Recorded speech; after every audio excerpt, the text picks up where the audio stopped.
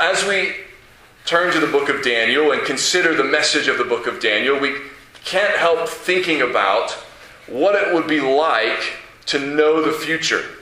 The passage of Scripture we've just read in Daniel chapter 2 is a revelation to Daniel and to King Nebuchadnezzar of what is going to happen in the future.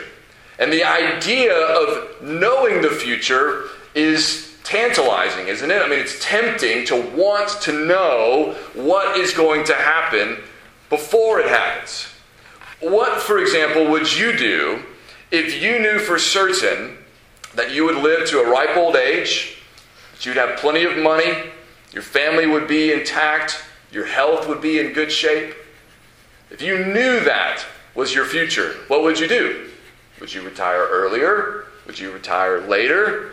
Would you be less stressed, less anxious? Would you be more at peace if you knew all those things? What about if, on the other hand, you knew some things that weren't so good? What if you had known in 2015 the basic outline of what was going to happen in 2020? What if you had known 5 years in advance there would be a new virus that would shut down basically the whole world, and everybody would have to stay at home, and people would die, and people would be sick, and people would be scared, and at first no one would know what to do? Would you want to live with that knowledge for 5 years, waiting for it to happen, not being able to do anything to change it? Knowing the future is sort of a two-edged sword. And if you know good things are coming, that might be nice to know, right? That might kind of help free you up a little bit. But if you know bad things are coming, and you can't do anything about it, what would that do to you? What extra weight would that add?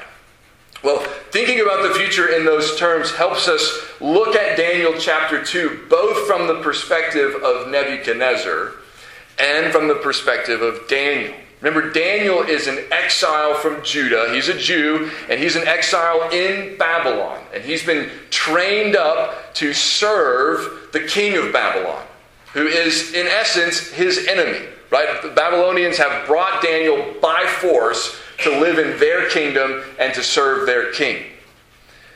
And Nebuchadnezzar has this dream that God gives him that reveals to Nebuchadnezzar some things that Nebuchadnezzar doesn't really want to hear. It's not good news for Nebuchadnezzar. But it is good news for Daniel. God reveals the same future, the same mystery to both men, but it means different things to both of them. I mean, the dream has one meaning, right? But it's bad news for Nebuchadnezzar, and it's good news for Daniel. Keep that double-edged sword idea about the future in mind as we walk through this passage together about the interpretation of Nebuchadnezzar's dream. Now, many of us have had the experience, right, of waking up from a dream that was troubling. Right? You would get up in the morning and you think, oh man, I don't even want to think about that, right? But all it takes usually is, maybe some coffee and some sunlight, and then the dream is behind you. You're good and you're ready to face the day. Not so Nebuchadnezzar. This dream has apparently so profoundly troubled him that he cannot be at ease until he knows what the dream means. I suspect that Nebuchadnezzar has at least an inkling of what this dream is about. I think he suspects that it's not good news for him. And so he wants to know what this distressing dream is about. The good news is Nebuchadnezzar has men in his kingdom who this is part of their job. This is what they do. They interpret things. They explain things. They are the wise men, the enchanters, the Chaldeans, the people who are supposed to resolve and explain mysteries. And so Nebuchadnezzar summons these men to him, and he says to them, I want you to tell me my dream and what it means. And if you don't, I'm going to destroy you. Right? So, no pressure, right? And these wise men realize that the king is serious. He doesn't just mean, I want you to tell me the interpretation of the dream. He wants them to tell him the dream itself. And the reason why he says this is because he knows what you and I know, and that is that it's very possible, in fact, it's easy for some people to make up a compelling interpretation of a dream that they really know nothing about. We know people are duped by these kinds of things all the time. There are people who make a living convincing people they know things they really don't. And so Nebuchadnezzar knows this, and as a king, right, he knows that the people around him, most of them are likely to just tell him whatever they think he wants to hear so that they don't get torn limb from limb and have their houses burned down. Right? So he says in verse 9, "If you do not make the dream known to me, there is but one sentence for you." And here's why he's doing it this way. "You have agreed to speak lying and corrupt words before me till the times change." In other words, he's saying, I know you're going to lie to me. You're going to tell me what I want to hear. You're just biding your time. I don't want to hear your made up interpretation that is what you think I want it to be. I want the real interpretation. And so the only way I can be sure that you give me the real interpretation is if you tell me the dream too. Now, they start to panic, understandably, because they know they can't do this. They've made their careers out of claiming that they can explain things that nobody else can explain, but this they know they cannot do. The stakes are too high, and the request is impossible. So they say in verse 10, "There is not a man on earth who can meet the king's demand. For no great and powerful king has asked such a thing of any magician or enchanter or Chaldean. The thing that the king asks is difficult, and no one can show it to the king except the gods, whose dwelling is not with flesh." In other words, there's nobody on earth who can do what you're asking, king. No king has ever asked anybody to do this, and nobody can do this. Only the gods can do this kind of thing, and they're not here. That's what they're saying. Now, they're right on one count.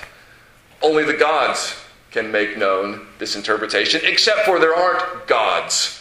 There's just one God, and only He can reveal the king's dream. That is part of why Daniel is here.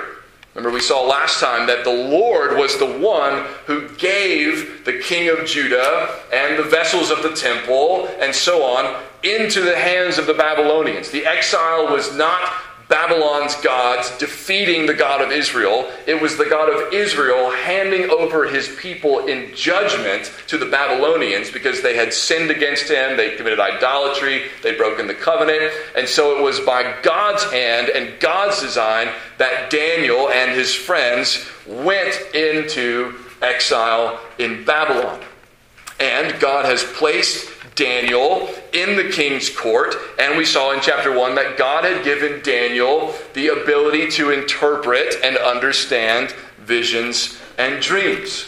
So it just so happens that there's a man in Nebuchadnezzar's court who can interpret this dream if God so wills it. And of course, he does. As the king sends out the command for all these men, these wise men of Babylon, to be put to death because they can't do what the king wants them to do, one of the men that they come to round up is Daniel. And Daniel, through asking careful questions, finds out what's going on, what's the big hurry, why is all this happening?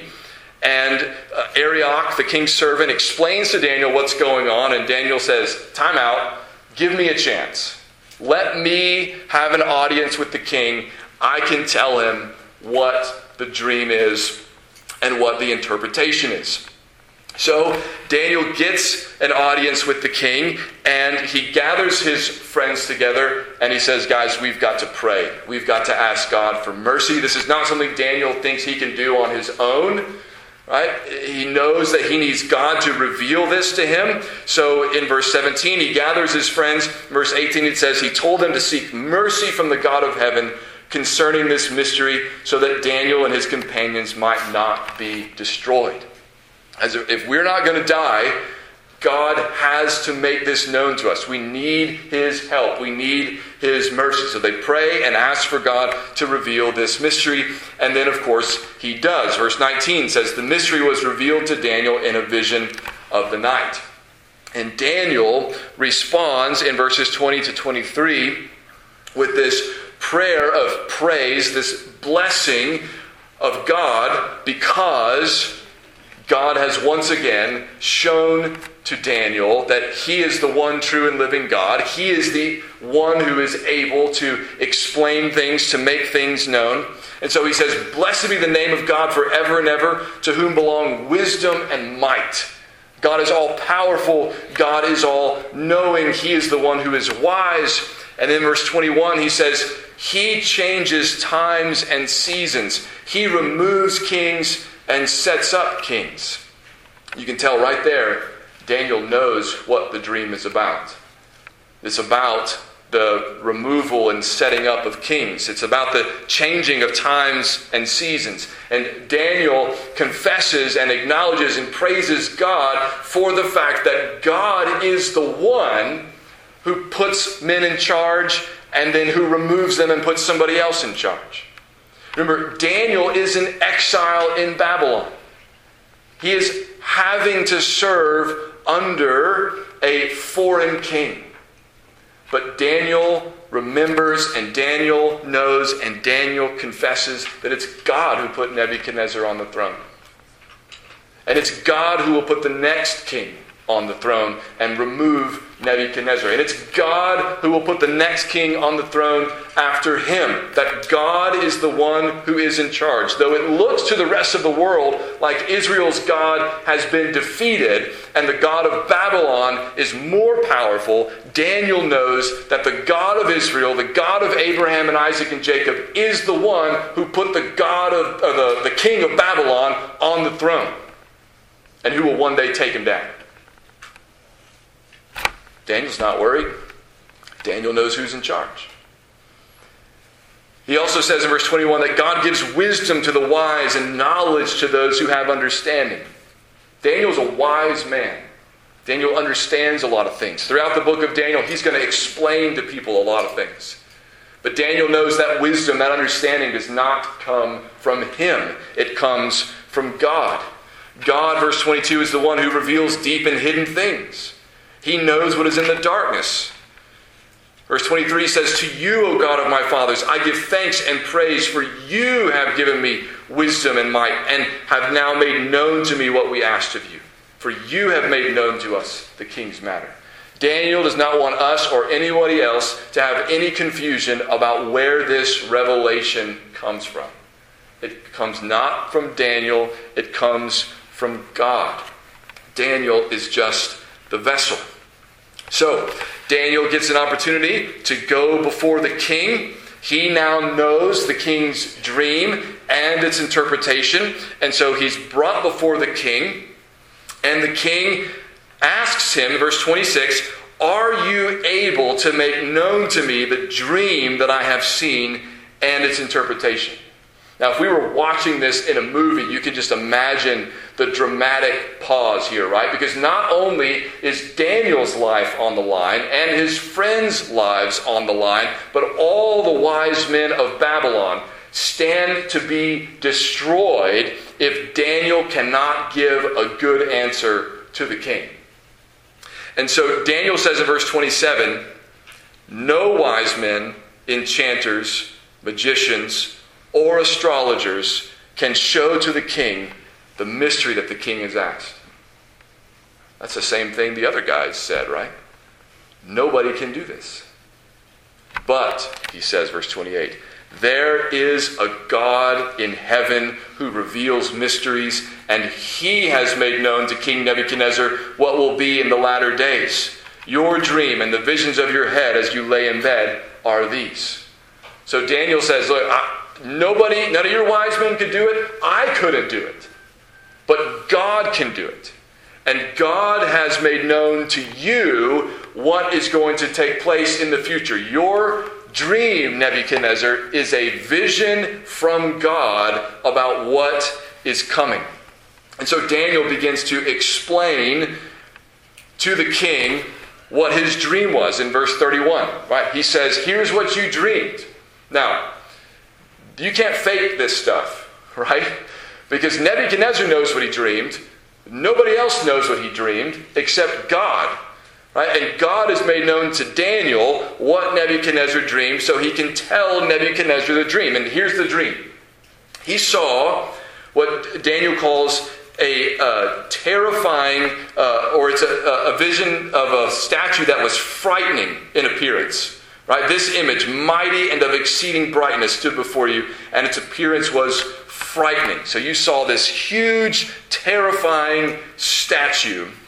And here's what it looked like. The head was of gold, the chest and arms were of silver, the torso and the thighs were of bronze, and then the legs were of iron, and the feet of a mixture of iron and clay. And then you saw a stone that was not cut out by any human hand, and this stone struck that image on the feet, and the image broke. The whole thing, top to bottom, not just the part that the stone struck, but the whole thing was broken into pieces and became like chaff. It just blows away.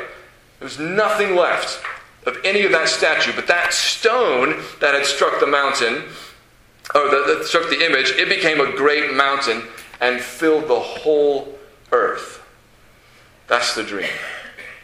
Now, what does that dream mean? Daniel begins to interpret the dream in verse 36. He says, this was the dream. Now we will tell the king its interpretation. You, O king, he says in verse 37, the King of kings, to whom the God of heaven has given the kingdom, the power, and so on. In other words, you're a great king. You rule over basically all the known world. You, he says at the end of verse 38, you are the head of gold. Now, I suspect that Nebuchadnezzar figured as much. Perhaps the image even looked like him, right? Perhaps the image in his dream had Nebuchadnezzar's face. Maybe that was why he was so troubled. Right? This clearly has something to do with me, and whatever it is that has to do with me is going to get destroyed. I need to know what's happening, what this is about. So Daniel says, you're the head of gold. All right? That's the Babylonian Empire is the head of gold. But then he says, after you is going to come an inferior kingdom, right? That's the one made of silver less valuable than gold, an inferior kingdom. That's the kingdom that comes after you.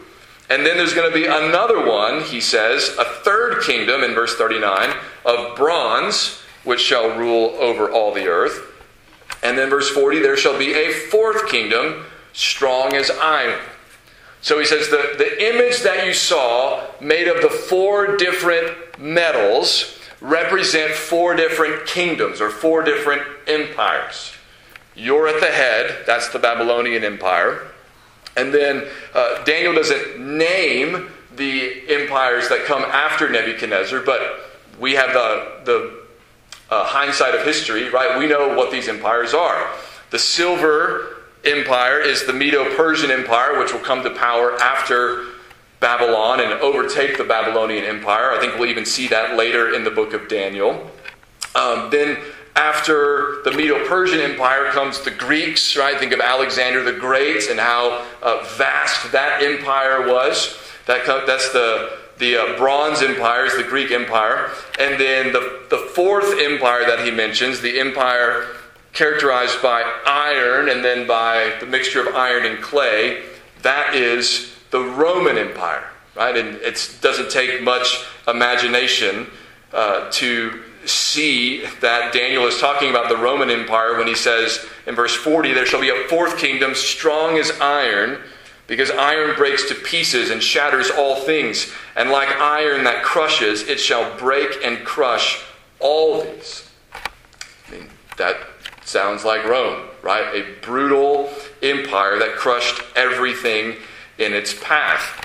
Later he says that the feet of iron and clay. Some people suspect that the feet of iron and clay are a fifth kingdom, but Daniel doesn't say there's a fifth kingdom. He just mentions the third and the fourth, right? So I think it's just part of this fourth kingdom, the Roman Empire, is mixed with, it's iron mixed with clay. And he says something about, in verse 43, they will mix with one another in marriage, but they will not hold together, just as iron does not mix with clay. Nobody seems to really know what that means, but I think most scholars suspect that has to do with, making royal alliances through marriages to try to strengthen their empire, and it backfired on them. But again, nobody seems to be really clear for sure on what that means. But Daniel's purpose there is mainly to say this empire is going to be weak at the end, right? And it's going to crumble, and that's where that stone is going to strike. And so he talks about these four kingdoms, right? Babylonian, Medo-Persian, Greece, and Rome, these four kingdoms. And then he talks about the kingdom of God. The stone that Nebuchadnezzar saw in the vision represents the kingdom of God. You remember the parable that Jesus told? He would often say, to what shall we compare the kingdom of God? What is it like? It's like such and such. One of the parables he told about the kingdom of God was that the kingdom of God is like a mustard seed. It's the smallest of all the seeds. But when it grows, it becomes a tree. Right? And even the birds of the air come and nest in its branches. He was saying the kingdom of God starts out small. Right? Jesus comes, chooses his 12 disciples, most of them not terribly impressive guys. And he's essentially saying, the kingdom of God is here with me and these guys. And people are probably thinking, that's not what I thought the kingdom of God was going to be like. I was expecting something big and powerful and overwhelming. Jesus is saying the same thing, right? This kingdom is going to grow. It looks small now, but it's going to be great. He's saying the same thing that Nebuchadnezzar saw in his vision. The stone that is cut out is not a huge stone, but it is hurled at this image. And Daniel says in verse 44, in the days of those kings, that is the kings of the Iron Empire, the Roman Empire, in the days of those kings, the God of heaven will set up a kingdom that shall never be destroyed, nor shall the kingdom be left to another people. It shall break in pieces all these kingdoms and bring them to an end, and it shall stand forever. Just as you saw that a stone was cut from a mountain by no human hand, and that it broke in pieces the iron, the bronze, the clay, the silver, and the gold. A great God has made known to the king what shall be after this. Remember earlier he said that stone that struck the image, it became a great mountain and filled the whole earth. So that stone is the kingdom of God. And when does he say the kingdom of God is going to be established? He says it is going to be established in the days of the kings of the Roman Empire. Now, for Nebuchadnezzar, all of this was almost certainly new information. Nebuchadnezzar had never heard of the kingdom of God. Nebuchadnezzar had no idea what Daniel was talking about. This was all new to him. But for Daniel, this was not new. For Daniel, he almost certainly saw in the vision given to King Nebuchadnezzar another promise of the fulfillment of the kingdom that God had been promising to his people for centuries. Remember, God had promised to David, the king of Israel, in 2 Samuel 7, that he would raise up from Daniel's line a king who would reign on the throne forever. Not just for a long time, but forever and ever. And then Isaiah was speaking of that kingdom and that king to come from David's line when he said those famous words, "For to us a child is born, to us a son is given, and the government shall be upon his shoulder, and his name shall be called Wonderful Counselor, Mighty God, Everlasting Father, Prince of Peace. Of the increase of his government and of peace there will be no end." It was in fulfillment of those prophecies and of this vision that Luke told us in Luke chapter 2, in those days a decree went out from Caesar Augustus. Who's that? One of the kings of Rome. a decree went out from Caesar Augustus that all the world should be registered. And all went to be registered, each to his own town. And Joseph went up from Galilee, from the town of Nazareth to Judea, to the city of David, which is called Bethlehem, because he was of the house and lineage of David, to be registered with Mary, his betrothed, who was with child. And it was in fulfillment of this vision and those prophecies that about 30 years later, that child who had grown into a man came on the scene and said, "The time is fulfilled. The kingdom of God is at hand. Repent and believe the gospel." All of what Isaiah had said, of what God had promised to David, all of what Nebuchadnezzar had seen in his vision, in his dream, was beginning to be fulfilled with the coming of Christ. He is the stone. It's his kingdom, the kingdom of God that he came to establish. So what does the vision reveal about this kingdom? First of all, we know that this kingdom is going to be set up by no human hand. This is not just some charismatic figure with a powerful army coming to set up a new empire. This is God establishing his kingdom.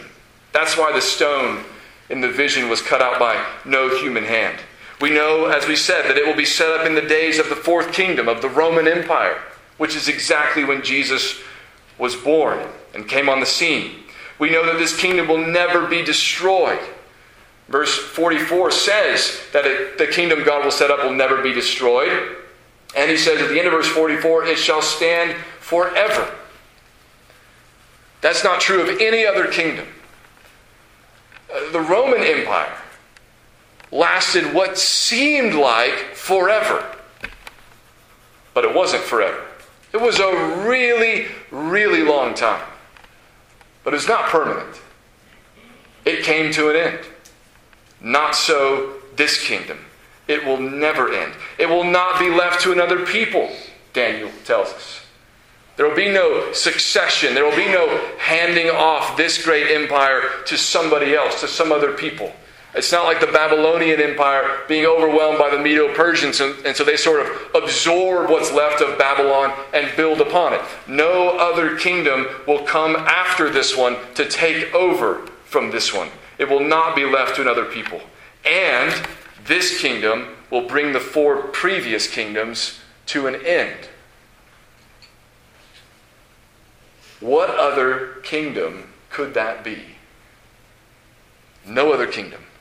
It is the kingdom of God established by Jesus in his coming, through his birth, life, death, resurrection, ascension, session, and he will come back one day to bring this kingdom to full consummation. And the Bible says that all those who have trusted in this king, who have repented at the hearing of this gospel, of this Lord, that they too will reign with him forever and ever. Now, when Nebuchadnezzar heard the dream and the interpretation, he knew he was dealing with something the like of which he had never encountered before. That's why it says in verse 46, then King Nebuchadnezzar fell upon his face and paid homage to Daniel. You know, kings don't do that very often. Fell on his face and paid homage to Daniel and commanded that an offering and incense be offered up to him. The king answered and said to Daniel, truly, your God is God of gods and Lord of kings and a revealer of mysteries, for you have been able to reveal this mystery. Nebuchadnezzar recognizes that the God of Daniel is unlike other gods. Babylonians, they had their own God. Did he reveal Nebuchadnezzar's dream? No. He's not a real God. Not anything he could do. But Nebuchadnezzar recognizes that the God of Daniel is the God of gods. He's greater than all the other gods. He's the Lord of lords. And so Nebuchadnezzar responds, right, with homage to Daniel and essentially with praise to God. How should we respond to what we have encountered here in Daniel chapter 2? Well, one thing we should do is remember who is in charge. Remember who is in charge. God reigns over all. God is the one who, as we saw, changes times and seasons. He's the one who removes kings and sets up kings. You may or may not like who's in charge at any given time, as far as earthly powers go. You may or may not like who's in the White House from one year to the next, or who's sitting on the bench of the Supreme Court, or who's in Congress, or who's the governor, or who's the mayor, or whatever. But remember that God reigns over all. He's the one who puts those people in their positions of authority. And He can take it away whenever He sees fit. And so we don't have to be anxious. We don't have to be worried. We don't have to be concerned. We just have to remember who is really and truly in charge. Daniel remembered that when he was in Babylon. Surely we can remember that here. Second, read the words of the revealer of mysteries. Daniel chapter 2 reminds us that God can tell us things that we can't know in any other way. And He has told these things to us not only in books like Daniel and Revelation, but throughout the entire Bible. We would not know the things that God tells us in His Word if He had not told us. So since He has told us, shouldn't we be eager to hear what He has to say? Shouldn't we be eager to receive the wisdom that He has given to us in His Word? Don't neglect the revelation that God has given you in the Bible. Number 3, reject the false notion that the kingdoms of this world are permanent and deserve our ultimate allegiance. The empires that Nebuchadnezzar saw crumble in his dream were empires that people probably never, ever thought would crumble. But they did. Every single one of them. You go even back further than what Daniel is talking about. You go back to the Egyptians. Looked like an invincible empire. It collapsed. Babylon looked like an invincible empire. It collapsed. The Medo-Persians collapsed. The Greeks, Alexander the Great, took over the world in record-breaking time, so to speak. And his empire collapsed. The Romans dominated the scene for hundreds and hundreds and hundreds of years. But where are they now? Empires come and go. Kings are raised up and put down. None of these are permanent, and none of them deserve our ultimate allegiance. We should be good citizens. We should serve our kingdom, our country, just like Daniel served the Babylonians. But we must keep it in biblical perspective, that none of this is ultimate. Only the kingdom of God and God Himself are ultimate. And so finally, we must receive and worship the King whose kingdom will never end. The only thing that ultimately matters is how you respond to this King.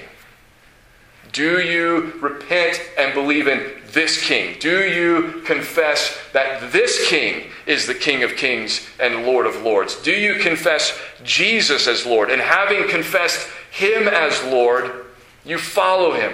You trust Him. You heed His word. You do what He says. You pledge allegiance ultimately to Him. Again, as Lord of Lords and King of Kings. We get to know something of the future. Not only from this book of the Bible, but from the whole Bible. God does not leave us in doubt about how everything is going to turn out in the end. We know where everything is headed. We know who wins. And it's good news for everybody who trusts the King, everybody who trusts Jesus. The kingdom of God, established at the first coming of Christ, will one day cover the whole earth. And the glory of God will cover the dry land as the waters cover the sea, the Bible says. That kingdom will never come to an end. For all those who have confessed that King, that is good news indeed. Let's pray.